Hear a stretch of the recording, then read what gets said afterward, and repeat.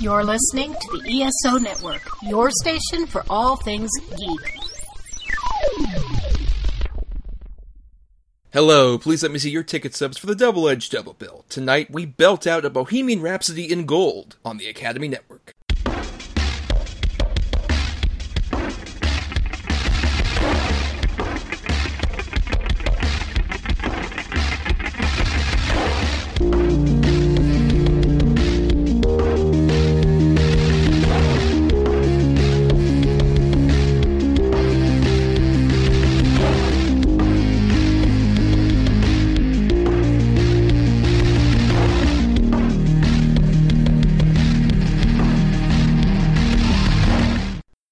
Each week, Adam Thomas and Thomas Mariani will come to the table to discuss the randomly selected yin and yang of a double feature. Then, both will have to pick a number between 1 and 10 in order to seal their fates for the next episode. One will have 2 good movies, the other 2 bad ones. Let the chaos begin. And I am Thomas Mariani, your good old-fashioned lover boy. And I am Adam Thomas, and I am a lame-o.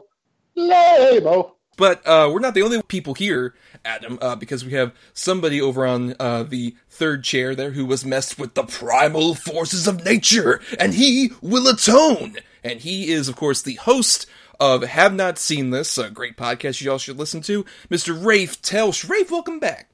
Thank you. I'm glad to be back. And, podcasting isn't the truth. Podcasting is a goddamn amusement park. I mean, yeah. It's pretty much, it's like this movie, you're just like, it's all happening. It's all real.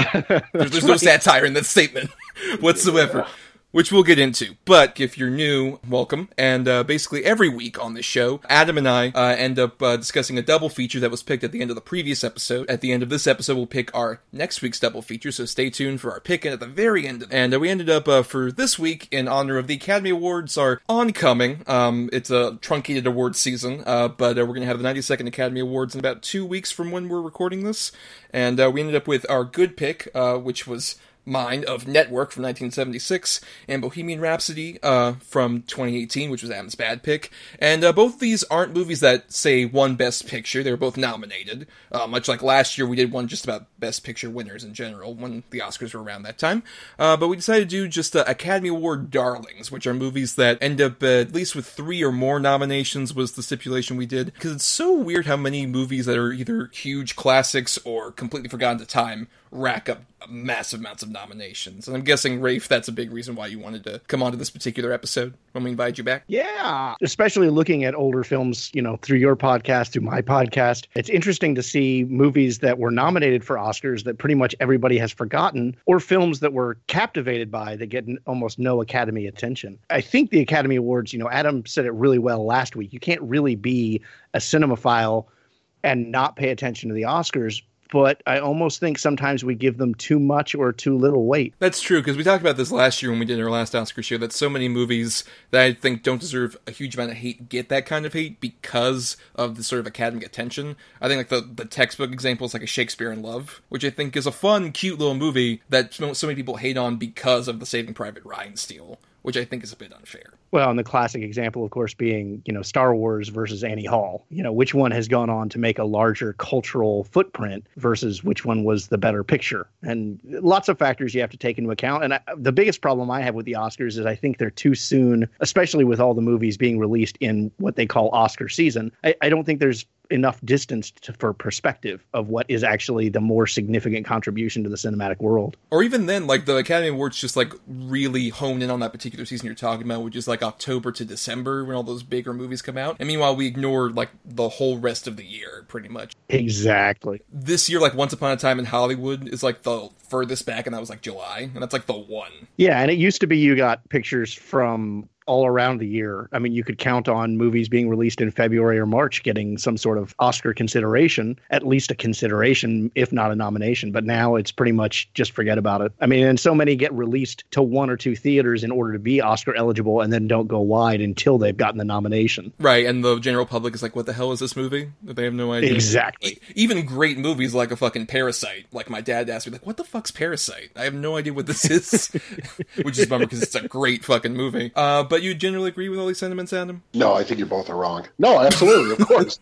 I 100% agree. It's become a common term now, Oscar bait movies. You can just tell from previews alone nowadays, or even just subject matter, like, okay, well, they're releasing this to go for the awards. It's not a surprise anymore. It doesn't really have an effect on what movies I'll watch anymore like it might have used to.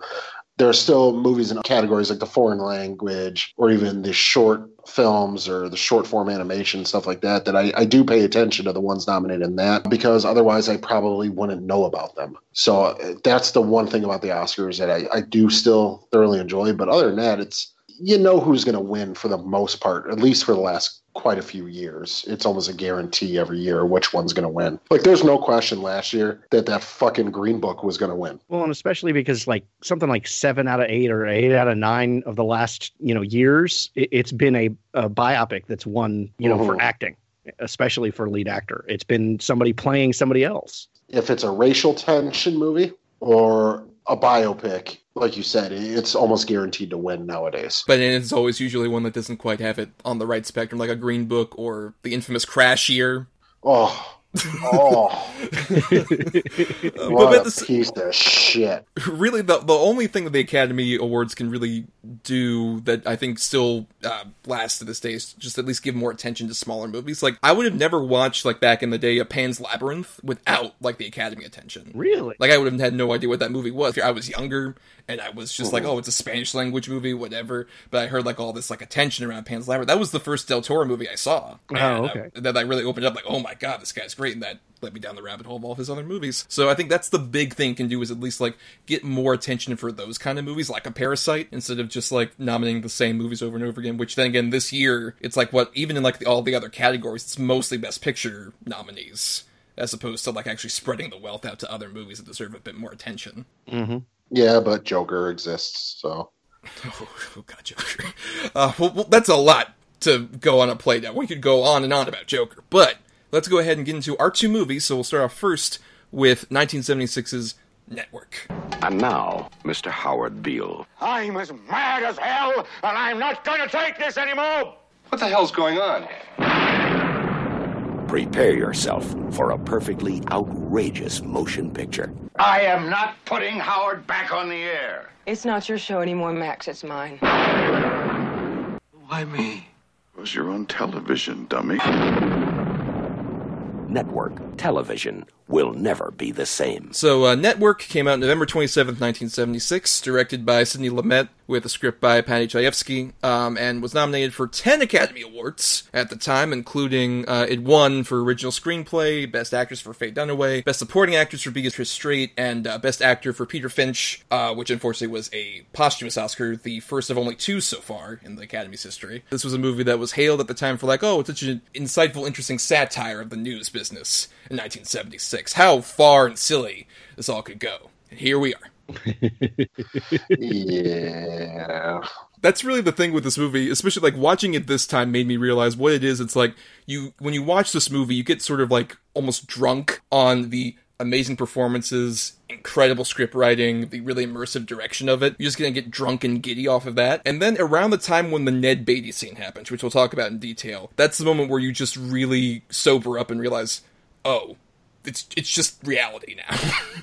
This is just like exactly what's fucking going on. And it just really like hits you hard. All of this could be happening right now, and potentially is. There's no doubt to me that there are people that are still on the air or given voices to, whether you want to be in the news media or on television in general, or even radio or podcasting, who are clinically insane. But they get ratings, they get people talking, they get whatever, so they're kept on. And then, you know, how it goes with everything else. The second it starts to lose any sort of popularity, it's forced off. Maybe not to this extreme, but still. It's kind of disgusting, really. And it's a very sobering sort of idea, just how perverted the whole idea of television media really probably is. I mean, I'm not a reporter. I don't work in the field. Well, I guess I do. I am on a podcast. But we bring the news to people's homes, Adam. That's what we do. Absolutely, you fucks.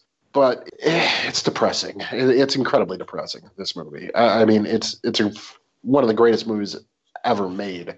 in my opinion. But it's also incredibly, incredibly upsetting and depressing. So Howard Beale's the original YouTube vlogger is what you're saying. He's Alex Jones.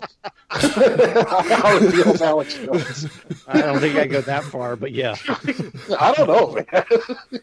Well, Rafe, what was your first experience with this movie, and how do you think it holds up now in a modern respect? Well, my first experience with this movie was actually really interesting. When I first went to college, I went in broadcasting school, and this was shown in our media ethics course early on in the semester as a point of discussion about ethics in broadcasting. And I kind of think more schools probably should have integrated that into their curriculum so that we didn't have the mess in the world of broadcasting that we have now. I love this movie. It is sad how prescient it has become. And at the same time, it's like we can watch this, but we didn't really learn anything from it. We still run into a lot of the same problems, not only on the broadcasting side, where they really have become ratings crazy, especially as they've become their own networks, but also on the consumer side, where we continue to deify, the people on the TV screen, whether it's the newscasters or the celebrity of the week. It used to be you could show people pictures of like great thinkers of the last century, and you could show them pictures of the Kardashians and which ones they would recognize.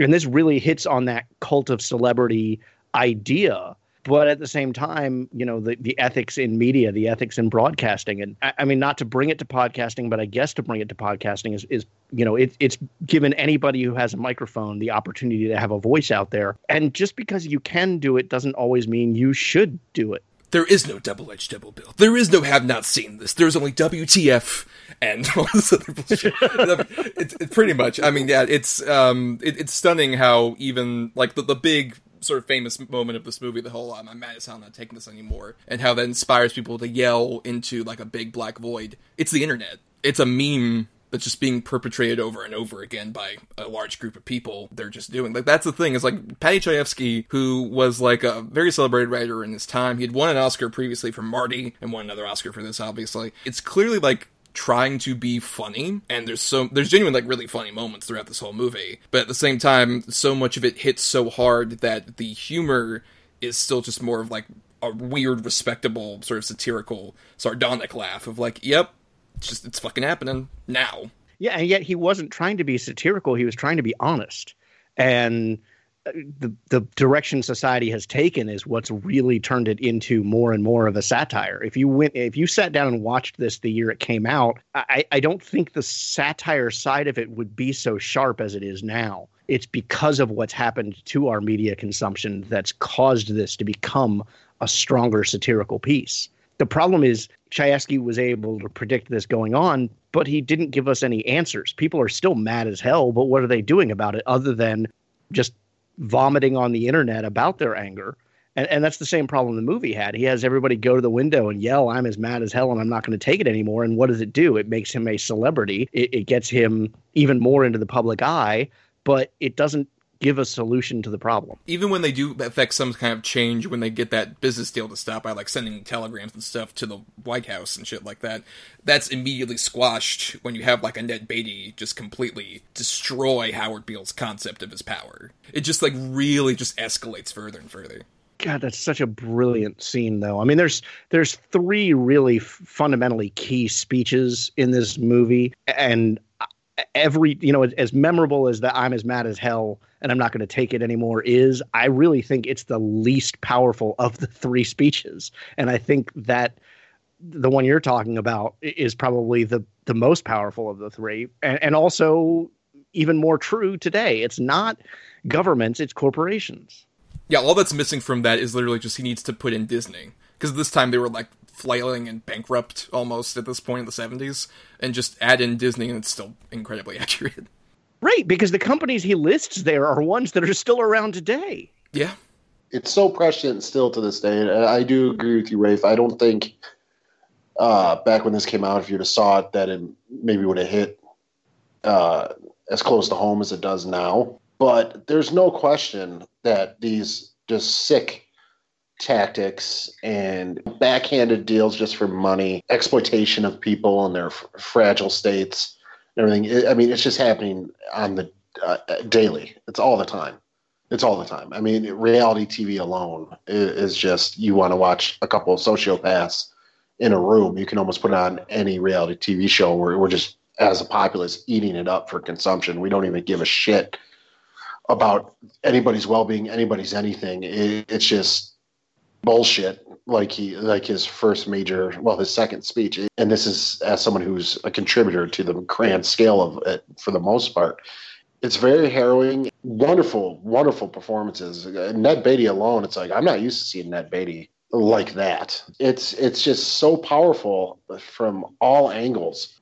Be it Faye Dunaway, who's just a cold, calculating, emotionally just shut off person who only cares about ratings and numbers, or be it Max, who, has some integrity in the beginning, as far as, no, we can't put him on the air. Oh my God, that's my friend. He's crazy. We need to get him help. But then he just turns out to be an adulterer. And Robert Duvall is basically Satan. I mean, for the most part. This is probably one of the greatest movies I've ever seen that I don't get any sense of enjoyment out of.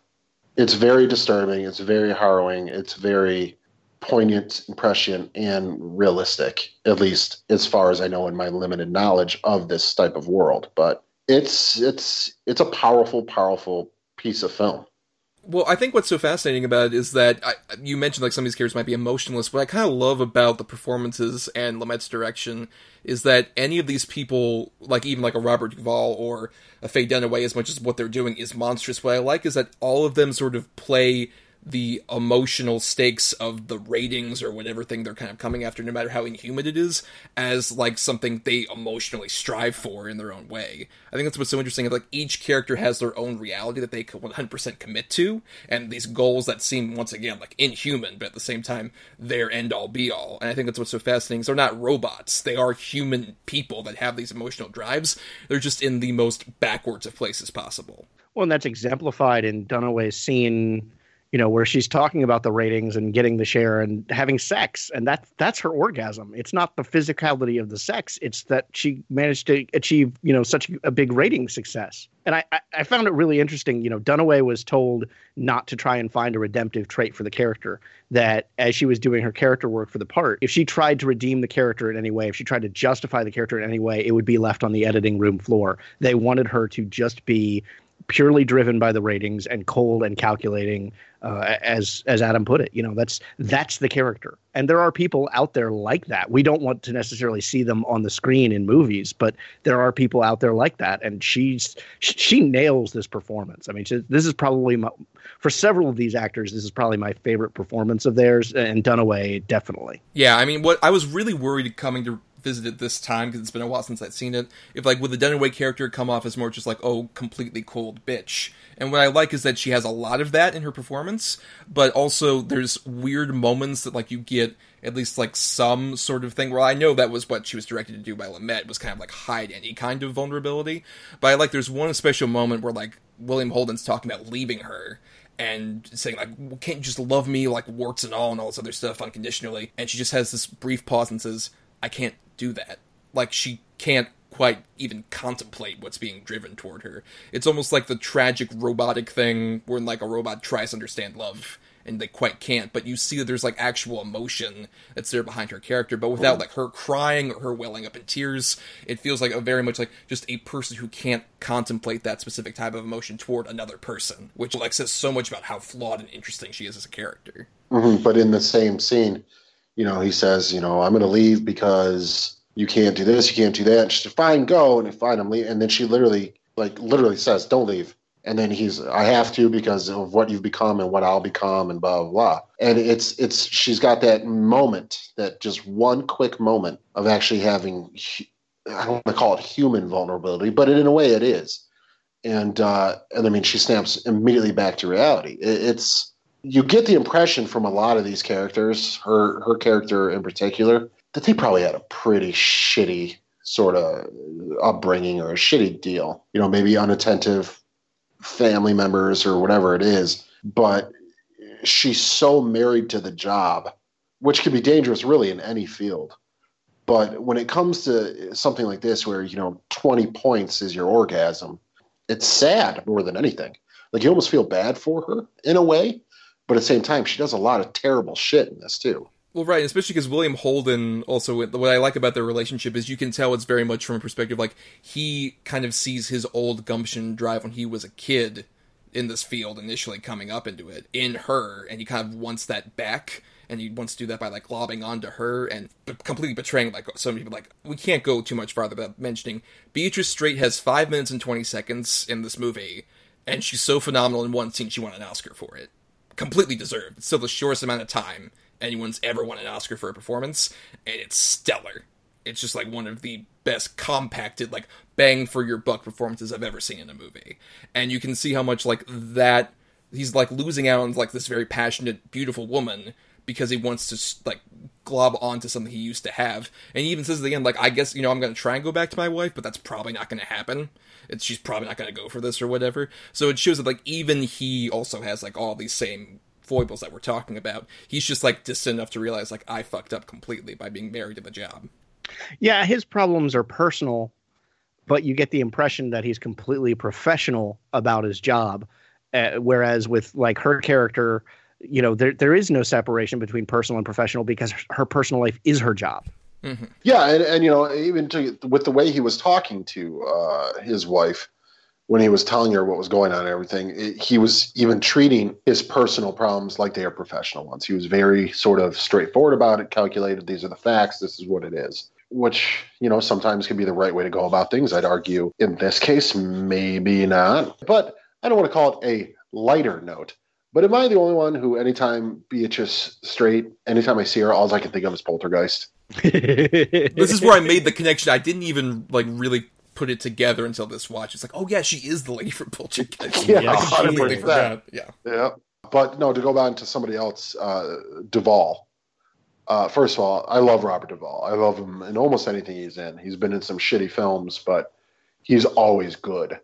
And goddamn, is he good. They keep this guy in the air, and he's literally going crazy and selling him up, about the Saudis and the Arabs and all the money and everything. He's potentially ruining them. And the only thing he can think of is, my career's over. It's over. I was the golden goose, and now look at me. Well, dude, you kept a crazy person on the air, a knowingly sociopath who's literally fainting. He's so fucking exhausted. It's just, God damn it, I hate him. Who announced that he was going to commit suicide on the air? Right, exactly. That's the point, that you pull the plug on him and you don't bring him back for anything else, let alone raise him up to, an icon of the network. Yeah, instantly, right? I mean, don't you think, okay, he's got problems, get him help. I love that scene where he makes that announcement because we're seeing it on the screens in the control booth where nobody's paying attention. And it actually isn't until like 5 seconds after he says that they're like, wait a minute, what did he just say? That's how detached they are, because he's old news. He's out the door. So they're not even paying attention to what's being broadcast. And it's only because he's like, they wouldn't have been able to pull the plug fast enough if he had actually, instead of announcing he was going to do it in a week, if he had decided, I'm going to do it right now. Yeah, they're so used to the routine of what he's going to say that they don't even pay any attention to him anymore. That they completely cast aside this actual human person who is just like, oh no, he's dead weight. It doesn't matter. He's a lame duck. And yeah, I love the reaction time of just, wait, what? What happened? Like, that's the thing. There's really funny bits in this movie that, like, still kind of ring true, even amongst, like, the awkwardness. Like, I do love the bit where Howard is, like, completely soaked and comes to the TV station, and the guard guy is just like, well, hello, Mr. Beale, I must be witnessed. All right, Mr. Beale. He just, like, closes the door. There's still really funny bits in here. Also, I mean, we've talked about the performances, and they are all stellar, but, the way the film is shot is also what I feel like makes this an Oscar caliber movie, and one that deserves to be remembered. I mean, as I said, you get that one shot that is in the control booth a lot, and what we're seeing of Howard Beale is actually on screens in the control booth. You have the stark lighting once he does become the what is his title? The madman. The something voice of the whatever, but he's basically a televangelist, basically. Right. And the way that that's lit in these pools of light with the follow spots following him around. And then, of course, the Ned Beatty scene where he closes the window. So it's all these pools of illumination on the boardroom table. I mean, it's just the use of light in particular in this movie, but the way they decide to put the camera. I mean, Lumet's direction is just flawless in this film. And it definitely raises this up to that higher echelon of film. You can tell it comes from somebody who had so much experience in TV. Like, that's where Sidney Lumet got his start, was directing a lot of, like, television, like, plays and series. Like, this comes from somebody who clearly has had so much experience in television, especially, like, from its early infancy. And you can tell that, like, he's just really knows all the, like, really dark corners that nobody points a camera to. Especially with just how certain things are lit. Like, and to speak to your lighting, another great moment, the sort of climactic business meeting with Robert Duvall and Faye Dunaway and all the other network people, just how perfectly lit it is of just, like, this could be an average, like, writer's room session, but instead it's a business meeting of, like, so, I guess we gotta get rid of him because our shares are down. Let's kill him? Kill him? Kill him? Kill him? Let's lunch. Let's go. That's basically what it is. Exactly. They're making that decision with the same seriousness that they would approach. Where are they going for lunch? Yeah. Ugh. And I mean, just the fact that not only do they kill him, they tie it into another show that they already have. And when they do kill him and they're showing the footage on other networks, it's cutting to the Life commercial, you know, the cereal, Mikey. It's cutting to Coca-Cola commercials. It's cutting to, none of this shit matters to these people. It's just all constant, just input. It's just, it's so fucking dark. Well, to use a more modern term, it's content. Yeah, I mean, by ending it with the televisions, you know, cutting the commercials while covering his death, that's the same detachment as we had in the control room when announced he's going to commit suicide. You know, it's that same level. It's just now the audience is participating in it instead of just the people making the television.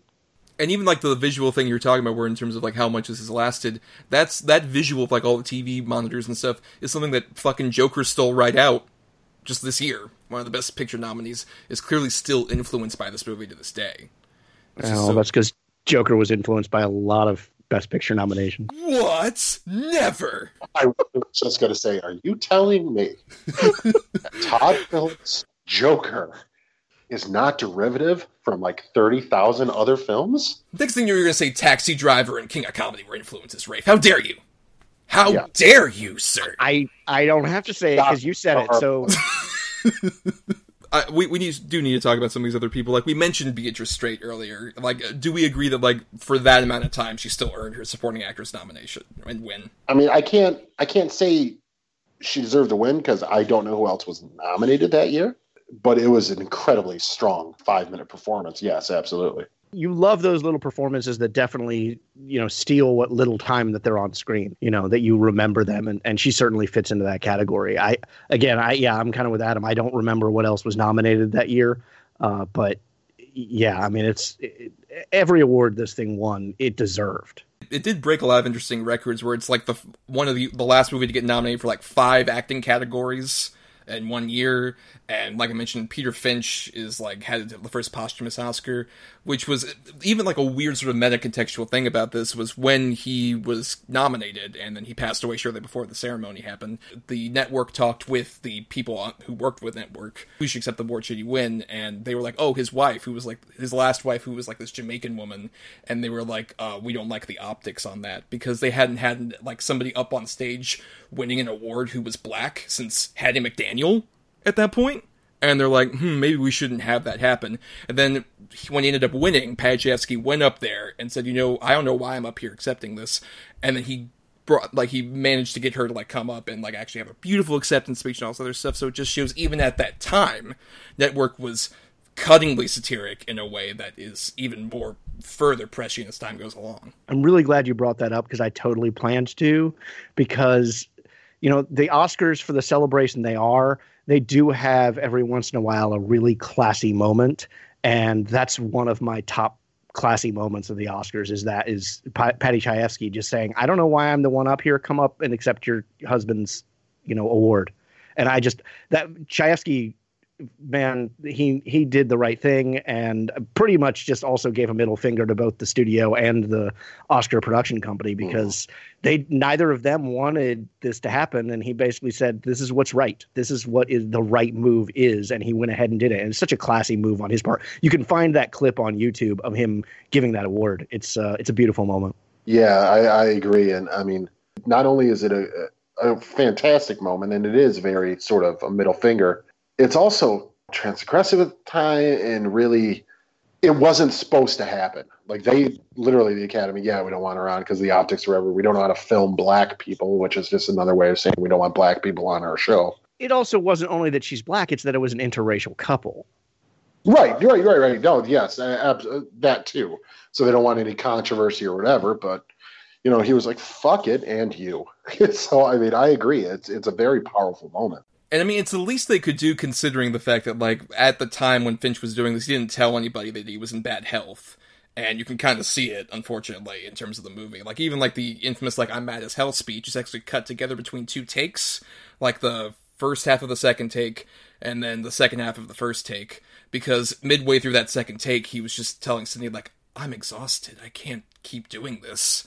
And it's like, no, it's fine. We got everything on that particular, like, first half of the take. But that's almost adds this tragic authenticity to, like, the Howard Beale character, because as much as he is, like, this raving televangelist type, there's still, at its core, this tragic human character who is really just, like, he's a man going insane, and you do almost want to reach out like an olive branch to him, especially because, like, he suddenly has all this fame, and it's just like, oh my god, I finally have some kind of connection. I've been completely downplayed for, like, the last several years on this show and doing, like, really crappy news stuff.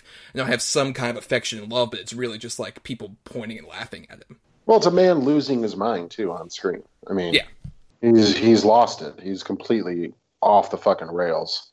There's a part of me that wonders how much of it is him losing his mind, however. He has the initial issue of being fired and that he doesn't respond well to. Okay, that's obviously, you know, crisis moment. But how much as the movie progresses is it that he's out of his mind versus how much he's buying into his own press? When Beatty has that epic speech about messing with the primordial materials, you know, it's a sobering moment for him. And the look on Finch's face is almost as if he has looked into the eyes of God here. And it's almost a reality check. I wonder if Chayefsky left it vague for the viewer to determine whether he's really losing his mind or whether he's buying into his own PR. Well, the going on air and saying I'm going to kill myself in a week, right away you're nuts. I mean, he's lost it. The wandering out in the rain with the raincoat and the whole mad as hell speech. He's lost his mind. He's fainting on stage. He's so goddamn crazy. He's hearing voices at night, and he's reporting on camera what they are. And the fact that, I mean, yes, he's looking like he's looking in the face of God, because maybe in that moment he thought that was God. He's gone, dude. They just let an unhinged person on the air, and he's speaking not exactly, but almost in fucking tongues with how all over the place he is. And it's just the mass, you know, public is just eating it up. So in a way, maybe he's thinking, shit, maybe I'm not crazy because all these people seem to be behind me. But to me, there's no question he's nuts, because even when they're going up to see Ned Beatty and he's in the hallway, he's screaming and yelling about shit. Duvall has to basically pull him up the stairs to stop him. Yeah, and it's something like the Ned Beatty thing. He's said this many times, like, don't ever count out being a day player. I was a day player on Network, and I got an Oscar nomination out of it.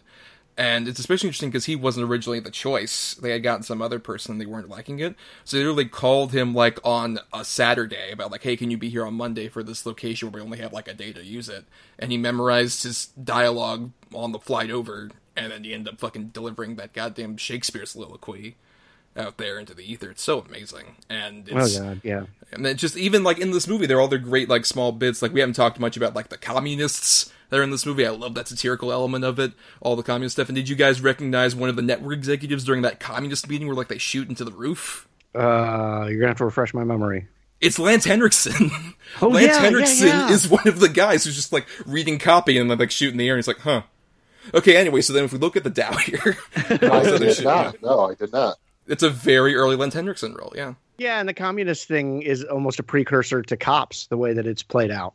Yes. You know, it's like all we need for today is for a Cops episode to actually follow them onto the studio to arrest an anchor of some sort. That's what we need, and then we have completely fulfilled the prophecy of this movie. I'm gonna make you a star like Archie Bunker. Just like, it's all the great satirical stuff. We could go on and on, but we have a whole other movie to talk about, and we've gone on this for a while. So, your final thoughts, Rafe, on Network? If you watch this movie and you don't see connections that are coming 30, 40 years later, you are deeply disconnected from the world. This is a frighteningly predictive film for the time that we live in.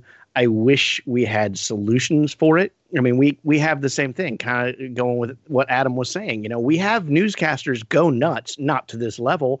And what happens? They get moved to a better time slot. It still happens. And we have reality TV taking over everything.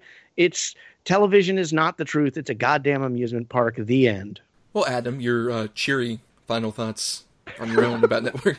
And as I already said, it's one of the best movies I've ever seen that I get zero enjoyment out of actually watching. As far as I don't want to say I'm not entertained by it, because I definitely am, because the performances and the story, the editing and everything, but it's a very somber feeling the second the movie ends.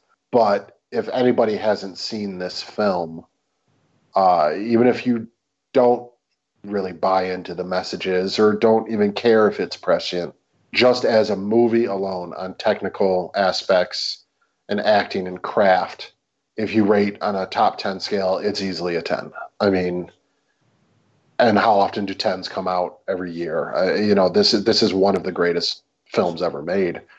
And, anytime great movies are talked about, be it in clip shows or anything, the I'm mad as hell and I'm not going to take it anymore scene is shown almost every time, if not every time. This is a very important film, just if you're a film lover. This is a very important, to me, movie. And I don't say that about a lot of movies, but this one to me is important. Well, it's interesting. I'm glad you mentioned how many 10 rated movies do you get in a year. The other Best Picture nominees this was nominated against include Rocky, which won, All the President's Men, Bound for Glory, and Taxi Driver. Okay, so you got 5 that year. Yeah, you got 5. Jiminy Cricket.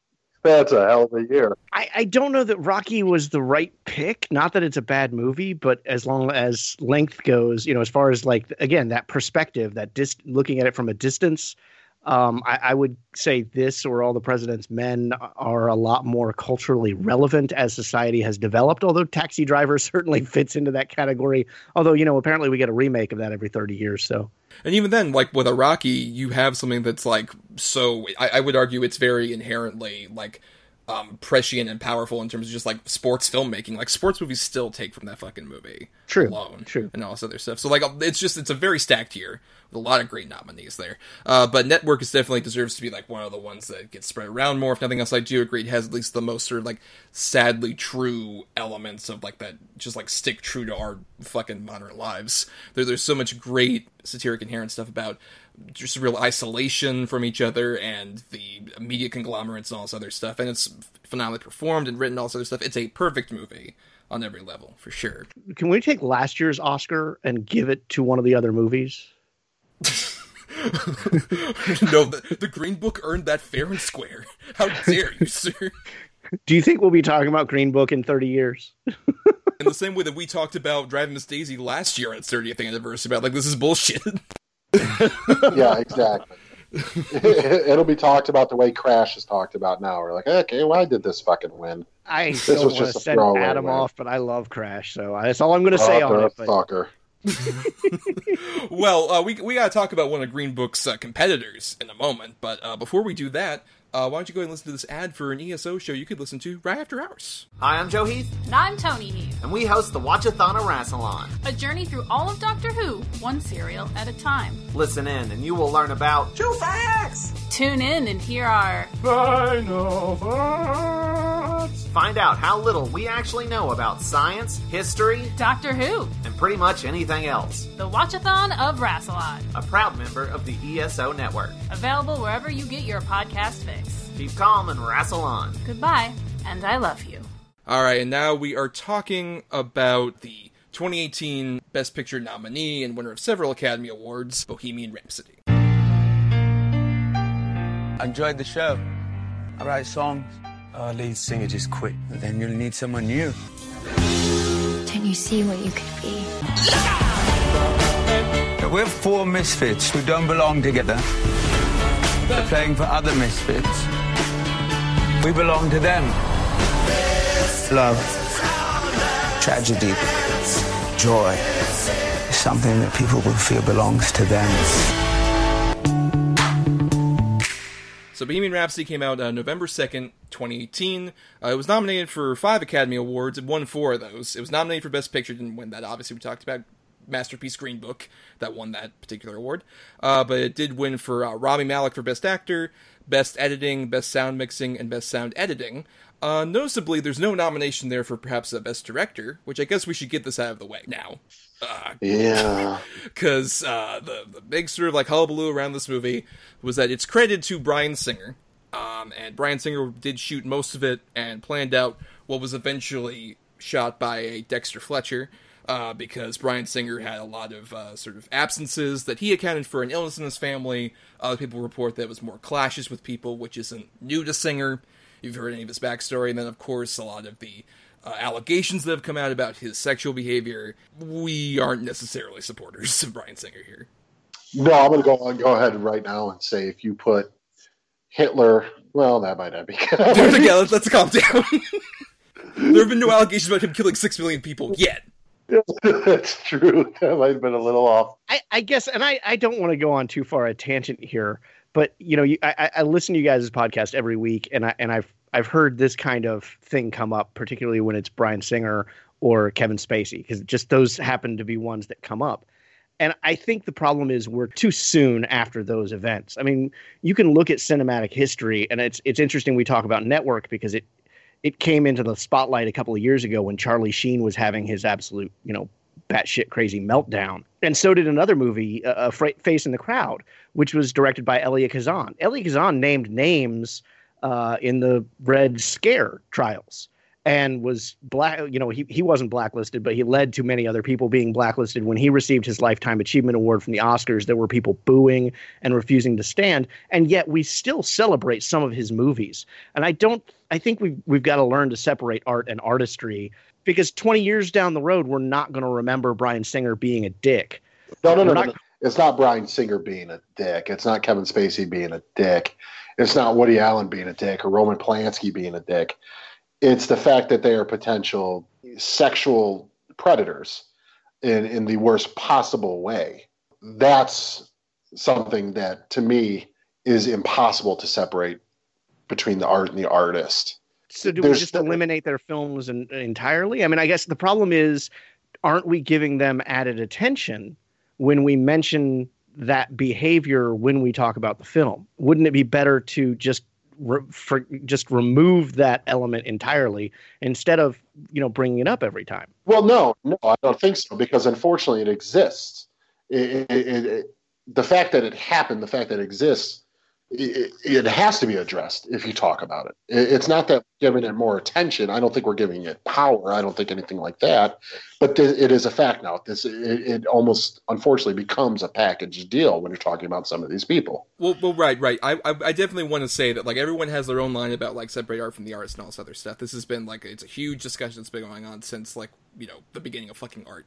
But I want to at least say that with these discussions, for me, what I always think is, I think we can acknowledge that somebody has had a particular status or a particular impact on film, music, whatever, while also acknowledging that they might be pieces of shit, and especially in a time where more importantly, a lot of these people aren't really asked to answer for their crimes, or potential crimes necessarily, when a lot of them are just kind of swept under the rug. I think it's important not to necessarily completely distance them from that, but to make that part of the discussion overall, especially when it's somebody who's still around right now. I absolutely agree with you. I feel like it's becoming too much a part of the dialogue. Mm-hmm. And again, that's just my opinion, and I'm certainly not going to tell you what to do with your show. You're 100%, right. But you're 100% entitled to that, and I'm not saying it's a wrong opinion to have either, because it's an opinion. And and it really, just real quick, and then we can get onto the shit show of a film. The fact of the matter is, these guys pull these things, and these things happen as the allegations, and then Kevin Spacey releases a haha video, or Bryan Singer, his $10 million paycheck goes down to $5 million. I mean, that's what happens to these guys. It's ridiculous. But anyways, on to this garbage fire of a bore.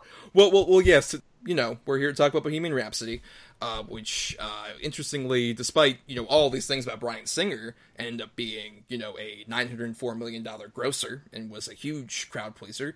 I still hear people all the time who are, around me, might not necessarily be the biggest movie fans to talk about, one of my favorite movies from last year, Bohemian Rhapsody. I just loved having so much fun. I've heard people say it's their favorite movie. My girlfriend loves it. She was excited that I was going to have a reason to sit down and watch it. Uh-oh. Well, and I mean, admittingly, between the three of us, I'm sure all of us are fans of Queen and Freddie Mercury, just as an artist, right? Oh, absolutely. Yeah, I fell in love with Queen in late high school, which was unfortunately just shortly after Mercury's death. So that was poor timing on my part. But yeah, I love Queen. I knew their songs before I knew who they were, just from sports games or watching sports. You hear We Will Rock You and We Are the Champions almost every goddamn game. And then, Wayne's World. It's like when that came out, I was, 11, 12, and it blew my mind. So yeah, I mean, absolutely love it. And because of that move, Bohemian Rhapsody charted back up again 16 years after it came out, as this movie likes to mention, also likes to reference with a certain cameo in this fucking movie that we'll get into in a second, is like the biggest, one of the biggest fucking things I hate about this thing. But anyway, I know that Adam has clearly displayed a lot of his intentions, and I know Rafe, we actually talked about this when I was on your show. Have not seen this when I talked about Walk Hard, and you said you hadn't seen it at the time, and now you have seen it for the opposites of our show. And what'd you think of it? I have never been so bored watching a Bryan Singer movie in my life. And as I said, I'm a fan of Queen. What a sanitized load of dreck this film is as far as their actual history as a band. When Star Wars Episode 2 came out, I was working for a film review website, and the critic that wrote the review about it said that it is an hour and a half of ridiculousness that everyone will forget because the last 45 minutes are awesome. Speaking about the giant Jedi fight. Mm-hmm. This is 2 hours of ridiculousness with 20 minutes of a recreation of a concert that is what everybody remembers when they leave the theater. And I don't even think that concert recreation, like the first 2-3 minutes of it, feel really bad lip sync. The rest of it's pretty cool, but that's what people are leaving the theater thinking about. Between it being so sanitized and so boring, I just couldn't believe that this got all the attention that it got. Is Rami Malek good in it? Yeah, he's good. He's better on Mr. Robot. I think he'll be better as a Bond villain. Mm-hmm. But this is just such humdrum, neutral blah. It's some of the worst, by the way, lip syncing I've ever seen is in this fucking movie. And that last 20 minutes, it's a poor recreation of something that you could just watch on YouTube and it's better. And yeah, Rami Malek, yeah, he's okay in it. He's pretty good. He got the body movements down, the physicality down pretty good, at least from what I've seen of the real Freddie Mercury. But can we just address those horrible teeth that they put in his mouth? Which I spent the first 5 minutes of the movie focused on. He's got ridiculous teeth in his mouth. Right, I know Freddie Mercury had, the extra 4 incisors or whatever the fuck they're calling it. And he had the bigger teeth. But Freddie Mercury also had a bigger face and better cheekbones than Rami Malek does. And they shoved these giant teeth in his mouth. And it gives him like such an elongated fucking snout of a face. It looks ridiculous. It's just unbelievably almost comedic. He kind of looks like he's at like phase 1 of Horseman transformation. How could anybody take him serious? It is absolutely ridiculous. Feels like all of the awards this movie ended up getting were kind of like an appreciation of like, wow, you managed to keep this together because of the production. That's what I feel like all of these like sort of wins for, especially for editing and the acting performance. God, I know. Well, because, like, Malek is the most consistent thing about the movie, and I think he's really committed to it, and I think he has, like, the few interesting moments that happen are all him, especially when, like, any sequences with him and the band, you can clearly tell he's, like, carrying it because all those other fucking actors are not giving anything to do as the other members of Queen. I don't know that I agree completely with that. I really liked Gwilym Lee as Brian May. I thought he in particular really, like if they had cut Taylor and Deacon out of the movie entirely, you still would have had the same movie. I don't feel like those characters really contributed anything, but I liked Lee. I mean, I think I agree he looks the most accurate. He's an accurate sort of wax sculpture that moves pretty well. I do completely agree on that front. But yeah, I think Deacon is also, I agree, like the least memorable, and it doesn't. I'm sorry to Tim from Jurassic Park, who that guy is. Which I did not realize until just a little while ago. Wait. And apparently Adam didn't realize till now. That is Tim, the human piece of toast, yes. I was going to say, that's Big Tim, the human piece of toast? Yeah, with the fucking wig from Venom that Woody Harrelson wore. All that they gave him to do was just like, I'm going to like make a couple one-liners. I'm over here smirking in the corner. I'm going to get made fun of a lot. That's my whole role. For Freddie Mercury to make fun of me. That's the thing, is like the band chemistry I don't quite believe, because it feels constantly like those three are just very boring people in the background who are just like, hey Freddie, you're doing a lot of like crazy shit over there, and he's like, just like, shut up everybody, I'm having fun. And it's weirdly, I think another big thing about this movie that I really dislike is the fact that it sort of lumps in Freddie's, partying life with like his drugs and alcohol with his homosexuality, almost the way that it's like portrayed. I know. I thought the same thing. Like, he goes to that bar or whatever, and there's like a bunch of like leather daddies all around and stuff, and then that's when he's starting to do pills and everything.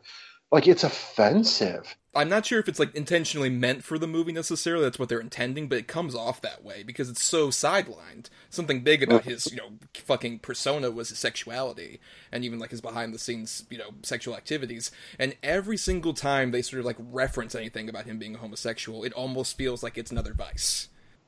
Yeah, like another part of his lascivious lifestyle. Yeah, I completely agree. The number one thing a story needs is conflict, right? I mean, that's kind of the heart of any story, is some form of conflict, right? Yes. This film lacks conflict. And the irony of that is this band, these four people, were nothing but conflict throughout so much of their career. It's been documented in documentaries and behind the music on VH1 and books that they were constantly at each other's throats over whose songs were going to get included and who got the rights to the lyrics and that kind of stuff. They were constantly bickering until Mercury announced, or to them, because he announced it privately, about contracting AIDS. And that was the point that they came together and started really unified as Queen. There's so much potential that could have been in this story from the four of them bickering and arguing and siding with each other and that kind of stuff. And it's just not there. That's a great point. There is all this history and documentation in actual documentaries and written articles about the turmoil that was constantly, ebb and flow through the band. So what do they do in this film? They create a conflict to where the band splits up because he got a solo deal. Right, which they never did. No, they did not at all. So, but they make it happen, whatever. And that he announces he has AIDS a week before their Live Aid show also didn't happen. Right. I mean, that's ridiculous. Right. Even though, like, movies like biopics make up like conflict things all the time, like story structure, like move things around. That's not necessarily the problem as much as like when you have so much fruitful material to actually make conflict and you just regurgitate the same bullshit biopic structure. That's what I was talking about in the show, was how much this is just Walk Hard without fucking jokes. And actually, I would go the opposite direction and say I wish they had watched Walk Hard to get a better idea of how to do this, because at least Walk Hard was an interesting story structure. Yeah. It may have been like the archetypal structure done to the extreme, but it had a structure, and this just flows nowhere. I mean, it's just so boring. It's cookie cutter bullshit. It's every biopic you've ever seen, every really poorly done biopic you've ever seen. I mean, it's the same stakes, it's the same character realizations, it's the same conflicts and personalities. It's everything I've seen 100 times over, just with a dude with horse teeth. And it's Mike Myers for no inexplicable reason. Oh, God. Yeah. Why the fuck is he in this movie before Adam can ask that same question? For that line. kids won't be headbanging into their cars to this. So if it's going to be self-aware, then make it self-aware and get it in a lot more gags and jokes and such. Now, the one thing that does, I agree with you, but what doesn't bother me about that, because it did bother me when I first saw it, but I talked to my wife about it and everything, and she did make a good point to me that was a big deal, that song being in that movie, because it did push it back in the charts. And Mike Myers single-handedly forced them to use that song. So I don't mind them maybe throwing him a bone or whatever, but when that's the only thing they give that character to say, basically, then it's stupid. No, they needed to have Rob Lowe or Christopher Walken play that part, whichever one was the bad guy in that Wayne's World movie. Rob Lowe in the first one. Yeah, Rob Lowe. So it's meta, it's self-aware, and it doesn't fit in this film. No, honestly, the part that almost infuriates me more is that they cut to him during the Live Aid finale, where it's just like they have no time for losers and they cut to Mike Myers. It's just like, it shows just like how completely like base level this whole thing is. And it's just like, so much of like, we haven't even talked about like the fact that John Ottman got an award for editing this movie is baffling, because at best it's competent, and at worst it's like the choppiest thing. It's so bad. Is it competent? Yes, I do think it's competent. It's not at the level that people are giving it credit at all. And if you want to talk about offensive things paired up with music scores, when he find out he has AIDS and they're playing the Who Wants to Live Forever from Highlander, I'm like, oh no, this is ridiculous. I had heard that the editing was bad on this, so I kind of went in expecting the worst. It's not that bad. It's just not notable. I mean, it's certainly not great. Does it deserve an Oscar? No, I completely agree with you that it was kind of handed to him as a thanks for saving our movie type thing. And on the Who Wants to Live Forever front, why didn't they use Mercury's last recorded song? These Are the Days of Our Lives was the last music video he recorded. I agree. Why not? That would have made more sense. Yeah.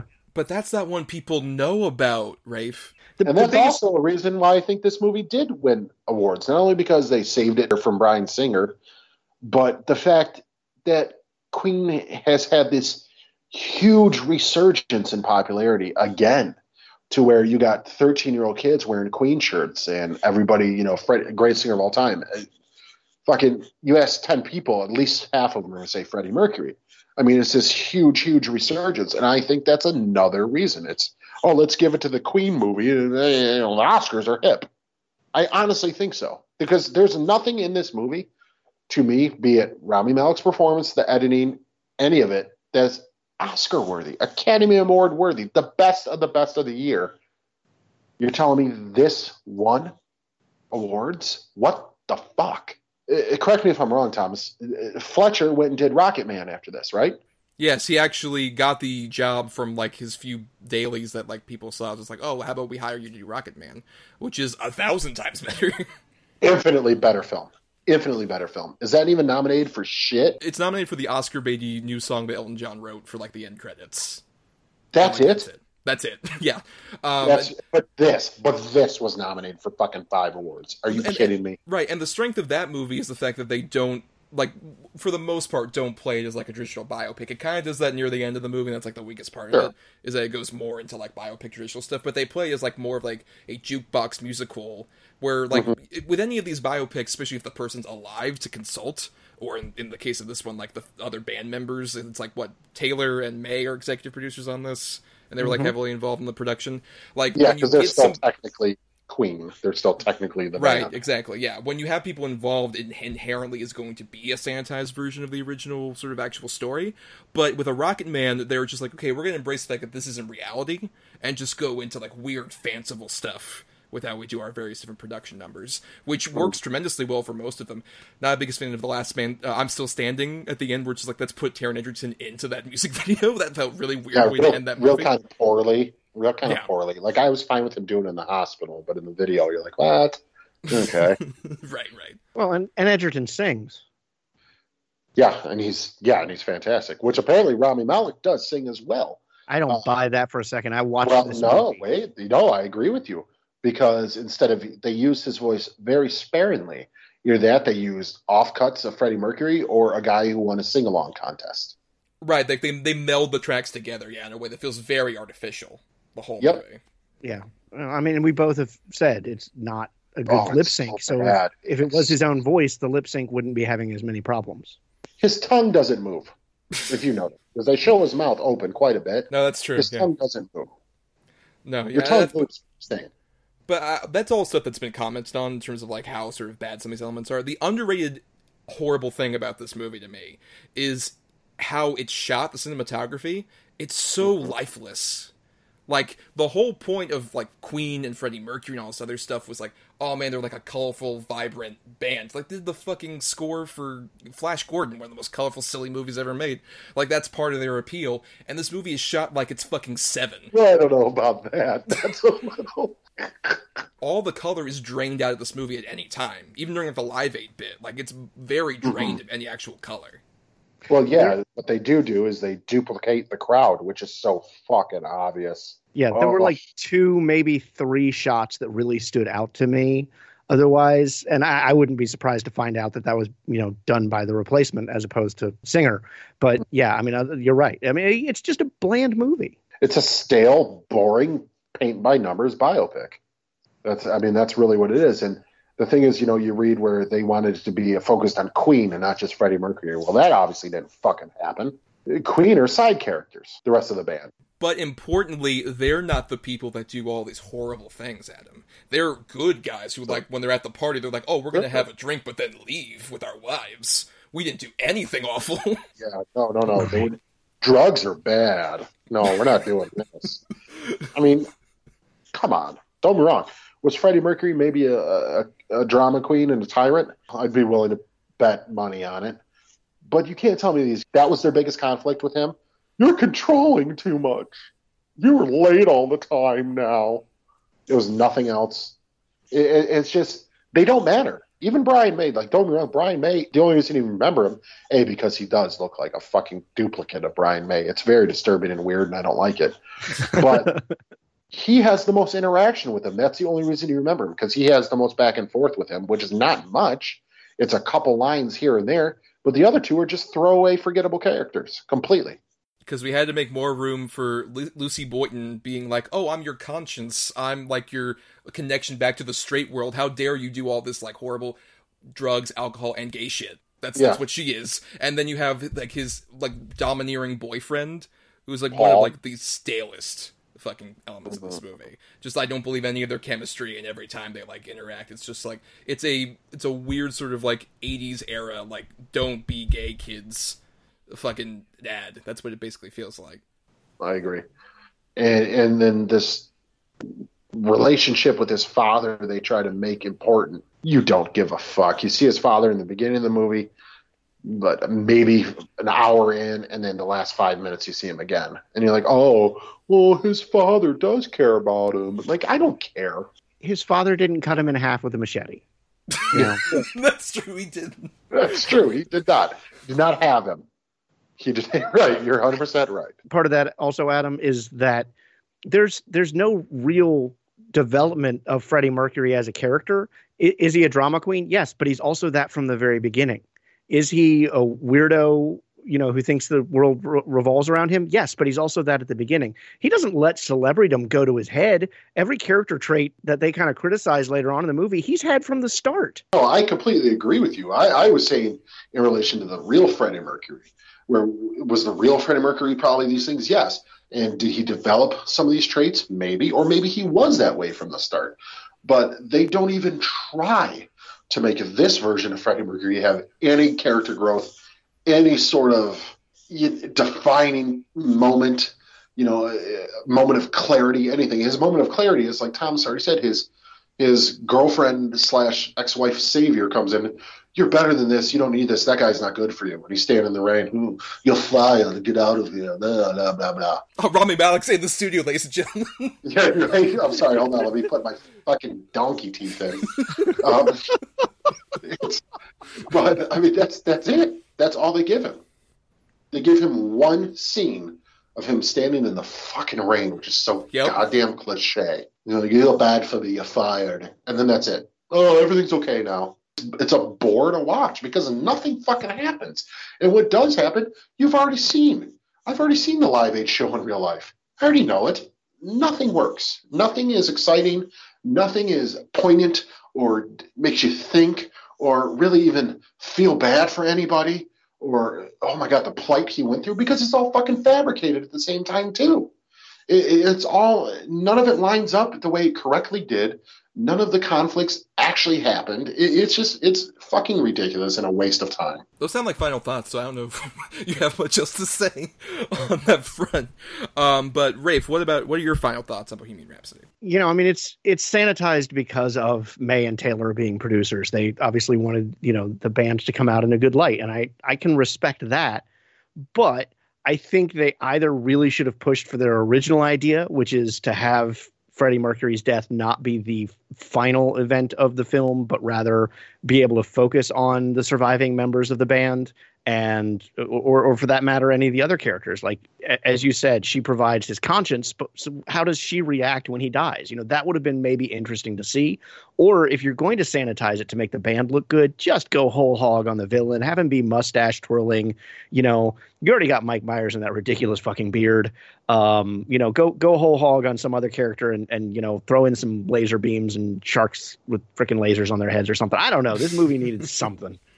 And Mike Myers wasn't it. No, Mike Myers was not it at all. Yeah, it's the problem of, like, really trying to service everybody. Of just like, hey, let's service Queen fans by doing some winks and nods. Let's service, like, average audiences by making this a palatable, familiar biopic structure. Let's, you know, service Queen themselves by saying, oh, hey, we were totally good guys, and we loved Freddie, but Freddie and his shenanigans, all of his drugs, alcohol, and gay stuff, that's the biggest thing, really. It's just that, like, they totally, through either sheer intent or more likely incompetence of this production, turn Freddie Mercury, somebody who, like, we all love, who's like an icon, his, like, stance when he has, like, the yellow jacket and everything is, like, one of the most iconic images of music in general of the last, like, 50 years, and they turn him into, like, this character who, like, oh, he ends up, like, coming out of his shell and becoming who he is, you know, this person who is bisexual and all this other stuff, and they turn that into a vice.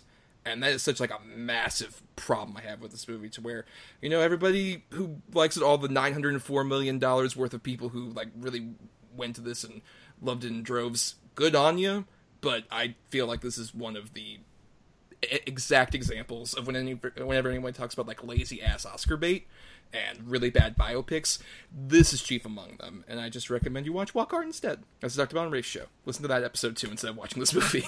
But that is the end of our discussion on our two multi-Academy Award nominated films, but we have some feedback to read, because every Monday at DEDB Pod on Facebook and Twitter, those pages, we ask you all about, like, hey, what are your favorite, least favorite examples of whatever topic we're doing? And so we asked a bunch of people out there about that for multi-Oscar nominated movies, and we have initial couple comments that are just talking about this year's nominations alone, with Andrew Salmon says, Joker deservedly snatching 11 nominations with so much of the press against it is noteworthy. Dimitri Fiani, at Dimitri Fiani on Twitter, says Parasite for fave and least favorite Joker. And then James Rodriguez had a bit more of a historical context here with his favorites and least favorites on here, where he says films I like: Mudbound, Hell or High Water, Whiplash, Parasite, The Social Network, Lost in Translation, There'll Be Blood, Children of Men. On the opposite side that I can't stand, The Danish Girl, Transformers Dark of the Moon, Tim Burns' Alice in Wonderland, and Bohemian Rhapsody. Yep. Well, I think now we're at the part of our show where we have to address Joker because it was brought up. Now, I just recently saw it. I'm going to go on record and say I didn't hate it. Actually, I kind of liked it quite a bit. I do think Joaquin Phoenix is absolutely fantastic in it. However, 11 Oscar nominations? It is outrageous. It is absolutely outrageous. I'm going to refrain from talking for a bit on this subject. Put a pin in that for the end of the show. Oh, no. I have not seen Joker yet. Okay. It's because of all the reviews from people whose opinions I trust and respect. You know, all the references, as you made earlier, to, you know, Taxi Driver and other movies. I don't really have a ton of desire to see it, and I probably need to fix that before Oscar night. But, one of my favorite things about the Joker as a character is that he's such an enigma, and I have zero interest in seeing an origin story for a character who doesn't need or actually have one. It's multiple choice, to quote The Killing Joke. That's the sort of the point. Yeah. Right. But in terms of, I guess, like some of these other, like in general with Oscar history, what are some favorite and least favorite examples of like ones that just like got a bunch of like nominations for you guys? Well, not to get Adam's ire, but I loved Crash. I think it deserved the nominations that it got. well, I want to hear this because this is like the hottest take you could possibly have. So keep going, Rafe. Well, now, I have to say, I have not revisited it since it first came out on DVD, because I was reviewing DVDs at the time. I watched it then for the second time because I had seen it in theaters, and I still loved it. I wrote a glowing review about it. I probably need to go back and watch it, but I loved the diversity of the stories. I loved its theme, this idea of us being so numb. We don't feel anything until we crash into each other. I particularly loved, and I just went blank on the actor's name, Hispanic actor from Ant-Man. Michael Pena? Yeah, I particularly loved Michael Pena's storyline. It just really connected with me emotionally. It's very easy to look at that character and make a judgment and then find out the depth of his actual story. And I feel like that thesis that we judge people based on looks and we don't really know their full stories is a valid one. And I think it's still relevant. Now, I need to go back and revisit it, but I really connected with that movie for some reason. No, I remember when I first saw it, I remember connecting to it. And I was just like really wrapped up in all the drama of the stories, as you're mentioning, all this other stuff. But then again, I was a child. And then also, when I ended up revisiting it, and I heard so many people hating on Crash, I was just like, maybe I should like take a second look at this. And I was like, oh no, this is bullshit. Just, I think much like Paul Haggis' other work, I'm just not a fan of that dude in general. Honestly, with some of the other stuff. Yeah. The one that James listed that I have to admit I got wrong at the time is The Social Network. Because while I enjoyed it as a story, my argument was, how many of us are actually going to remember Facebook 10 years later? Joke's on me.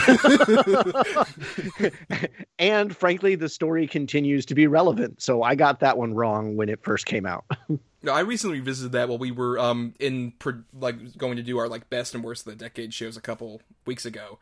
And I still think that one holds up tremendously well. If nothing else, like rewatching it, I was just like, given all the history of Facebook in the last 10 years, just like, we're kind of overdue for a sequel. Where just Heisenberg goes full like Hannibal Lecter in the way that fucking Zuckerberg basically has become. I think another one that maybe got a little bit more attention than deserved is American Hustle. Oh, yeah. For one, and Vice as well.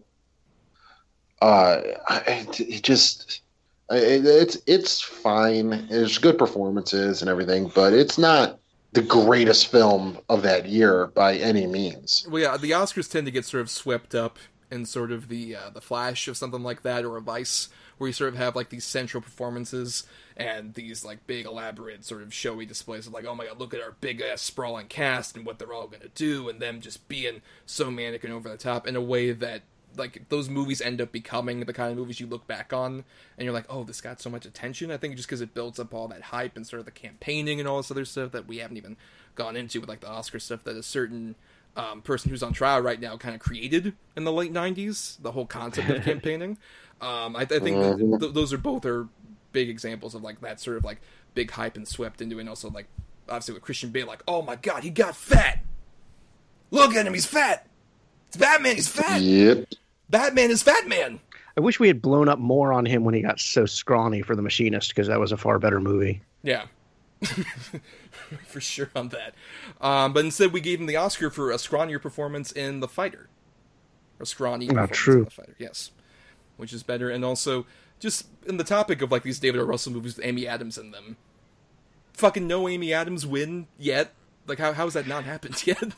Has she not won at all yet? No, she's not. She's been nominated multiple times. She's our generation's Glenn Close, unfortunately, which just keeps getting like passed fucking over. Well, the thing is, I mean, don't get me wrong, I do like Amy Adams, but I also get it too. To me, Amy Adams personally has never like blown me away with anything I've seen. I think she's really good. I think she's incredibly reliable.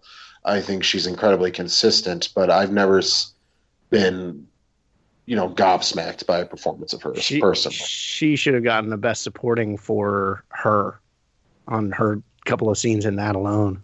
I do agree with that. And I also have a lot of issues with this movie, but the fact that she didn't even get nominated for Arrival is a crime. Because I would say, like, with all my issues with that movie, none of them are her. I think she totally keeps that movie together. And she is just, like, especially so devastated and so haunted in a way that I rarely see actual other actors authentically do. But yeah, it's just I think she's going to be just another one of those career people that wins in like another 10 years or so for some bullshit movie no one cares about and completely destroys some other person who should have gotten that win anyway. Just that happens all the time. I'm okay with that as long as that means we get another 10 years of really good Amy Adams performances. No, you're right. I'm still not okay with it because you should get it for the role that you earned it for, not for a library of work. Yeah. Then again, I guess it's more of an insult when you have, say, like the DC movies where she's Lois Lane and she gets to do nothing. That's, I guess, more of a big problem. Yeah. Yeah, and I do want to definitely second, I've said it before, but countless times over, Parasite is definitely, I'm so glad that it got so much, like, sweeping nominations this year. Though at the same time, it is also notable that that's the first time a South Korean movie has ever been nominated for an Oscar, period. Even an international film. Ooh, that might be a shoo-in, then. That might be the shoo-in for the win. I mean, for the win on that one, yeah, because they're probably not going to give it Best Picture. On that, just given like biases and shit. But yeah, if you have not seen Parasite, don't read up about anything about it and then watch it. Yeah, I have not seen it yet, and that's exactly what I keep hearing is nobody wants to talk about it who's seen it because they don't want to ruin anything for people like me who haven't. So, and it's top of my list. I just need to get a chance, an opportunity to do it. Plus, I also just love that Bong Joon-ho has become like the adoring dad of this Oscar season. Like when all the cast won the SAG award, he's just got his fucking iPhone shooting off to the side like, there are my kids! Look at him! I just love seeing him especially, and he's even been talking about just like, the 1-inch barrier thing. I love that that's become a discussion point now, about just like, you could really open yourself to more films if you get over that 1-inch barrier of the subtitles. I just love nothing else that's happening by him going around doing the rounds. Good for him, yeah. Yeah. Well, that's the end of our feedback section. We want to thank you all for that feedback. We also want to thank some other people, like Chris Oliver, for the intro and outro music used in our show. Listen to more of his music at chrisoliver.bandcamp.com. Thanks to Emily Scarter for the art for our show. And thanks, of course, to Mr. Rafe Telsch for gracing us with his presence once again. Rafe, plug yourself. I love coming on this show, but I do have my own podcast. Both of you have appeared on. Thomas is in episode 2. Adam is in episode 11. The podcast is called Have Not Seen This, where we take an in-depth look at a movie each week picked by the guest. I don't get a say in the movie selected. This week's, or when this comes out, the current episode will be Rules of Attraction. And then the day after this episode comes out, my episodes come out on Wednesdays, and that'll be Midnight Run, which completely changed how I look at De Niro outside of mafia pictures. Oh, wow, yes, that's a great one. And I'll say that the podcast that the two of you did on Have Not Seen This got me to finally see Dark City. Oh, what did you think of it? I really do dig it. I will say I would love it even more if I think the main performance from, it's Rufus Sewell, right, is the main guy? Yeah. Yes. I think he's like the huge problem I have with the movie, because I think he's very bland and not in like a fun Keanu in the Matrix way. It feels a bit more just like kind of a blank slate to me in a way that I wasn't as engaged as I think I could have been, but everything else about the movie is tremendous. Yeah, both of you picked great movies. I really enjoyed our conversations about it. Just had a lot. I enjoyed talking movies with you guys. So. Oh shucks! Well, if you decide at one point to do return guests, I got a movie already ready. Oh, good to know. Yeah, I think I've got a certain benchmark I want to reach before I do that. But yeah, I think I'm going to end up having repeat guests soon. Yeah, don't invite me. Fuck you. Oh no, dude, you and I already talked about it. These backdoor conversations, fake news, that isn't real. But we want to definitely encourage you to, along with listening to Rafe's show, to definitely continue listening to ours and following us on Twitter and Facebook at DEDBpod. I also will accept emails over at doubleedgedoublebill@gmail.com, all spelled out. You can follow me on my own individual account at NotTheWho'sTommy on Twitter and Instagram, where I post musings and pictures and such. And I do some writing at both TrueSuperheroFans.com, which is a satirical superhero site where I write fun articles like that. And I also do some reviews and other things, and even post the episodes of this show at marianithomas.wordpress.com. That's my blog. I will have a review right now, my first of 2020, about Color Out of Space, the new film from Richard Stanley, who we talked about in terms of The Island of Dr. Moreau, the H.P. Lovecraft adaptation starring Nicolas Cage, and that movie's about as wild as you expect, given all those factors. Excellent. It's so good. And also, you can subscribe to us on Apple Podcasts, YouTube, Spotify, Stitcher, and other places where podcasts are available. And if you listen to us on ESO, why not dig into the archives for the first several episodes of our show? And if you can, rate, review, or just share the show around to give us more visibility. We always appreciate that if you can. Yeah, I don't think it's that big of a fucking deal. Like, like, is it that hard? Like, seriously, that's gonna make or break your fucking day? Yeah, make sure we can't have the Mike Myerses of the world saying no one will ever know the name Double Edge Double Bill. We can't have that. We can't. It's probably true, though. I mean, probably, yes. Of course. Except for the dozens of you that listen to us. Dozens. Dozens. Wow, we've hit dozens? I know. Holy shit. We're really moving up in the world. That's wild. But, I bet they're all of them are last name Thomas or Mariani. I guarantee it. I don't know. Thomas is a pretty common last name, and I found that Mariani is basically the Smith of Italy, so who knows? Oh, well, shit. But anyway, before we head out of here, because we're getting a bit loopy, we have to do our picks for next week. We're revisiting a topic we've done previously. We are doing DC Comics films in honor of Birds of Prey coming out, which looks interesting if nothing else. I'm very curious to see Margot Robbie kind of taking her reign and making the DC Universe a bit more female criminal and such. It looks like it could be fun. It's gonna suck. Come on. I don't know, like, suck. DC has had an interesting sort of range of films in the last couple of years that make me more curious for it. And nothing else, the fact that, like, Margot Robbie's the only, like, real returning character from any of those other movies. I think DC learned from Shazam that if they go a more comedic route, they tend to do better. And I think this is going to end up being better than Suicide Squad in particular. But I think it's going to end up being one of their better films. Well, we'll see. I hope so. I mean, I really do. But we make a special caveat for this particular DC Comics episode, because if you listen to our last one, that was episode 33 a while ago, we ended up with 2 Batman movies, and we kind of realized, if we ever do this again, we're going to kind of put a caveat that for our selections, we negated anything where Batman is a major character. So we're not doing any Batman Returns or The Dark Knights, none of that. If he has maybe a small role, like, say, I have the bad picks, but I did not pick Suicide Squad, that would have counted because he only has, like, a couple fleeting appearances, as an example. I definitely did not pick Suicide Squad. No, for your 2 good picks, okay. yes. So, you have your 2 good picks, Adam. I have my 2 bad picks. We've each assigned numbers between 1 and 10 for both of those picks. And usually we would pick number between 1 and 10 for each other's choices and get our good and bad feature for whichever goes closest. But when we have a guest like Rafe, they go ahead and choose. They open the envelope and reveal who it's going to be. So, Rafe, Adam's 2 good choices, number between 1 and 10. For the good choice, the winner is number 2.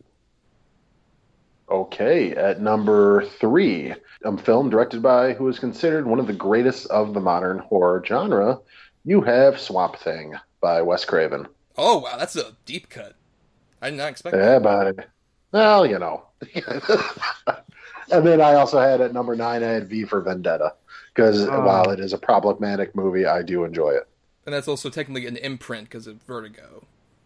Well, it's DC Vertigo, buddy. No, that's true. It popped up on all those lists they ended up getting. So that's interesting. Swamp Thing. All right. But now, Ray, for my 2 bad picks. Number between 1 and 10. And for number 10, the winner is number 2. No, wait. Sorry. It's number 7. What? I had to have my La La Land Moonlight. Barry Jenkins is number 7-1. I can't believe it. Oh, but, you know, at number 6. Funny we were talking about some of this earlier. I have the Oscar darling Joker.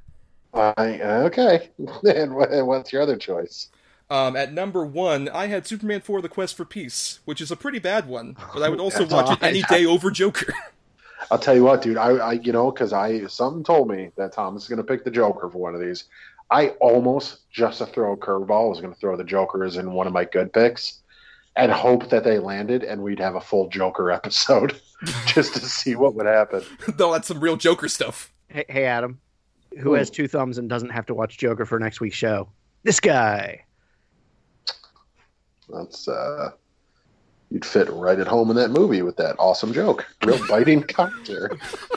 That great joke that just feels sad and alone and depressed in the corner. Yes. Yes, so that'll be interesting. Joker and Swamp Thing. What a fun ride that'll be. But it's fucking bizarre. Whatever. Yes, but until then, everybody, good night. That's the end of the ceremony. Make sure to pick up after yourselves. Have a good evening. Yeah. See ya. I don't know why I did Eeyore just then. Okay. Thanks for noticing. You like me. You really, really like me.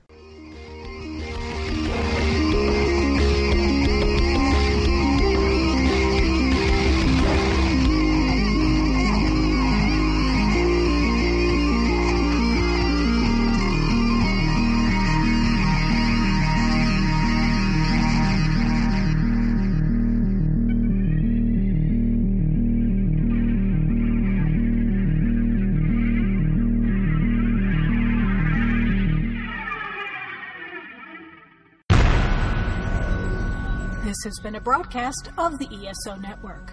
Be part of the crew and help support our shows by donating to our ESO Patreon or by shopping through Amazon.com or the TeePublic store, which can all be found at www.esonetwork.com. The ESO Network, your station for all things geek.